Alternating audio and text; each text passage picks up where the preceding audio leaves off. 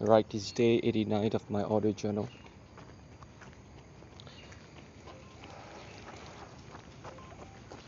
I'm still in the park. Just finished my run.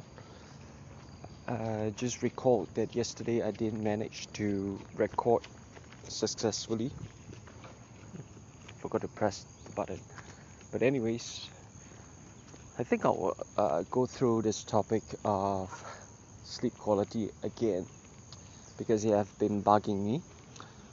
I think ironically, I've been stressing too much about. I've been too stressed about this deep sleep quality that I'm affecting it. Right? It's ironic. It's not doing me any favor by thinking about it all the time, even before I sleep. Right?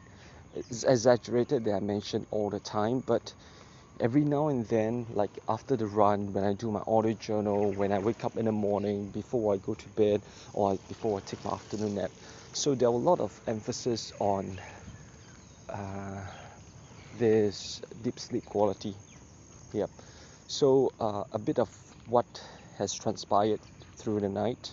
I've been awakened, or I've been in a awoken state for about an hour or so, which is pretty long for a full night of sleep. So essentially, uh, if I include the light sleep, the deep sleep, and REM and whatnot, all of it constitute only about 6 hours, which is drastically lower than my normal levels, right? Even though I've been in bed for, I think, at least 7 hours, but having that quantity of light sleep is inadequate at its finest. Not to mention that my deep sleep duration is non-existent. If I remember correctly, I think it's about 4 minutes. It's less than 10 even. So, no, sorry. I think it's a bit higher than 10%. Not 10%, sorry, 10 minutes. But again, it's not ideal. It's very poor actually. Having a score, there's this tabulated score in the app, but I don't really use it. But it's quite a good indication, right, of my deep sleep quality as well as the entire sleep by itself. So I barely passed it because, for one, I was awoke for quite a bit of time, more than 10% of the time. Is it more than 10%? 1/7. Yeah, it's more. I've been awoken for 10% during the whole sleep duration. Right, that's one bad part. The second one would be the you know almost non-existent of existence of my deep sleep. The third one would be the entire sleep duration, which only transpired about 6+ hours. Right, so that's the thing about this, because I've been too stressed about it yesterday night. Right, thinking about this, that I couldn't really fall asleep. I've been rummaging through my brain whether I should get into this mood as soon as possible, but I just couldn't sleep. I think I lasted on. I was just turning my bed for a good 30 minutes or even longer. Right, if going by the indication through my Spotify, which plays advertisements every 30 minutes, I think I heard twice of those advertisements. Essentially, I've been tossing and turning for a good 1 hour. Right. But I need to point out that as much as I tried to commit myself yesterday, I only had dinner at about 7:10 or so, finishing it at about 7:30 or 7:40. And I actually stepped into my room, switching on the orange light, not just tuning down all the blue lights, and not using my laptop and essentials, at about 10 plus, yes. I think about 10:30 or so is when I went to my room, decided to sleep. But then again, I started using my phone, right? So the blue light kind of defeats the whole purpose of setting up the pre-sleep atmosphere. So that is something that I did not commit to, but I did regardless, and it shot me at point blank.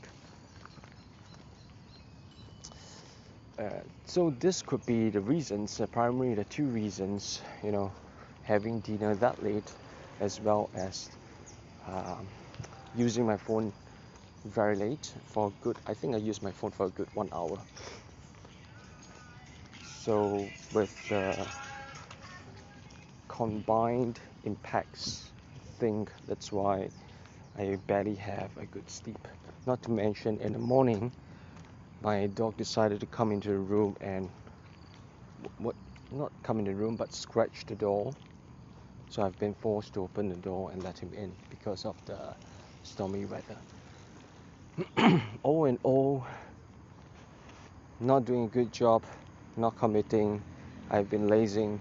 I think one thing I need to remove from this, to do a takeaway from this whole pre-sleep routine is that I cannot do something too heavy that before my pre-sleep routine, because it would disrupt the process in a way, and having disruptions will cause my commitment level to drop as well.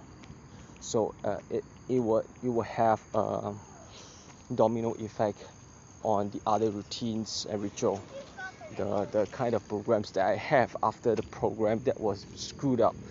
So I have to avoid being disrupted in the first place.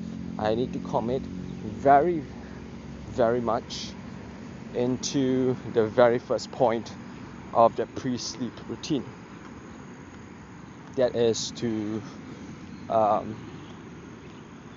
do my twilight journal at 9, finish it at 9:30 when I do my reading, and then I go to sleep at about 10 latest, so that I can wake up at about 5:30, which gives me 7:30 of sleep, 7.5 hours of sleep. Right, I need to do that. And prior to doing that, I shouldn't have dinner that late. Since I'm going to sleep at 3 and 10, I need to have a dinner as soon as possible, which is ideally by 7 p.m. I should not be eating, and I should not watch a movie during that period of time, because any 2 hours movie would translate into a disruption of my 9 o'clock pre-sleep routine. Yes. So this is what I have to be aware of. So from 6:30 onwards, which my dinner should be starting, 6:30 p.m. onwards, I shouldn't have any heavy workload or entertainment that would disrupt the sleep, right? 6:30 onwards. Anything before, I need all those big ticket items or big ticket events, the time consuming tasks and projects should be accomplished as early as possible in the morning or afternoon after I come back from work. So this is what I need to commit. I can have a cheat day or two, but having a cheat day will mean that the following day will be disrupted as well, as I try to sink back into this usual routine. So I would try to avoid cheat day as much as possible, right? So I've been thinking that with so much time spent on my work, how would I be able, on my job rather, how would I be able to afford the time needed for my work, my own personal projects, except on my off days, of course, where I have the full day. This is something I need to contemplate with, but I don't want to infuse too much information into this particular audio journal, which should talk mostly about sleep quality. right? Let me ponder about that. So from the 6:30 to 7 p.m. phase where I have my dinner, and after that 7 to 9 I have 2 hours of time where either I spend on a short task or I can just read something that I can control that 2 hour time span for, that I can allocate the 2 hours time span for. I think this is essential. 2 hours for my work of the day would prove to be too little. I'm afraid I might need more time than that if I get into this flow state. I wouldn't want to disrupt that flow state. So yeah, I think that's it. Right? Anyway, so in summary, let's go back to our original topic of sleep quality. Okay, don't be too stressed about sleeping. You want to be stress-free to get a good deep sleep quality, and yet you're stressing about that all the time, that it counter-reacts. So this is what I have to play around with, my mental state of mind. Ideally, do a meditation if I get into that mood, right? A meditation probably would help. The other thing that I have to worry about would be, yes, one thing I forgot to point out is that I was having this pre-sleep routine whereby I showered with warm water. I've read or heard somewhere that it will be good that you don't douse yourself with cold water when you shower in the evening. Ideally, it would be a hot bath, hot or warm bath that soothes you into this physical state where your physical body will get to sleep easily. All right. It didn't work. Of course, there are probably other factors that affected this, but I would think that it doesn't make sense because there's one part of this whole charade of deep sleep practice is that my body should be kept cool as much as possible. So the warm bath makes your body warm, increases the temperature, and then when you go to sleep, your body temperature is supposed to drop, right, to a certain level, and you want to get to that level fast enough when the body is cool so that you can get into the sleeping state more quickly.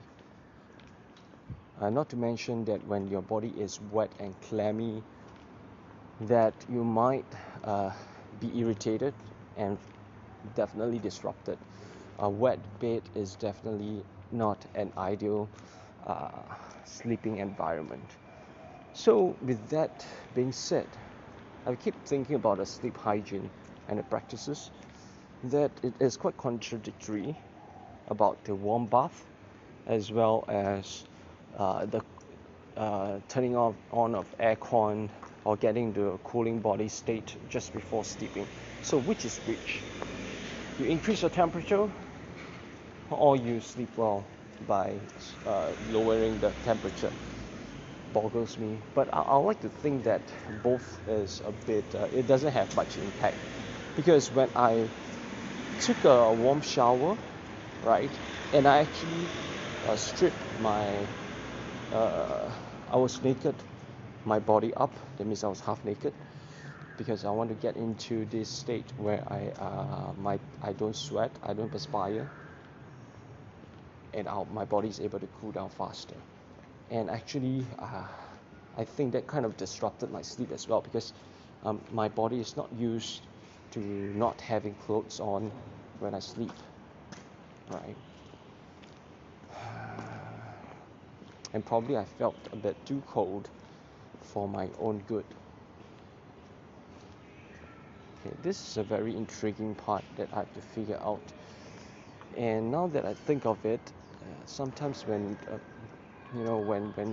people have blankets, right, in a room that is cooled by aircon, right? So when you get under the blanket, it feels warm. At the same time, you don't perspire that much, or you don't perspire at all because of the aircon. So now that I think about that, maybe essentially that is what they want you to achieve by advising you to have a warm bath. That you may not sweat or perspire, and you get the warm benefits for the body, so that you can sleep well. Interesting. Maybe yeah, that is the reason why. But above all, these are the two things I need to cut off first before I figure out whether sleeping topless or essentially taking a warm bath will actually have an impact to your sleep quality. Right? These are the two things I need to shave off first. One is not being stressed about sleeping. Right? Do a meditation if I cannot get to sleep. Right? The second thing would be the adherence to the whole pre-sleep routine. That means from 9 p.m. all the way to my 10 p.m. I should be doing the correct things. I should be committing to this schedule and routine and or ritual, whatever you call that. Alright? So this is the two things I need to commit to. Then, if this works, then maybe I can try it, and the sleep quality doesn't improve enough. Of course, I will infuse other variables into this. So one thing is warm bath, the other thing is uh, sleeping cool. The third thing would be essential oil. Right, that's it. Right.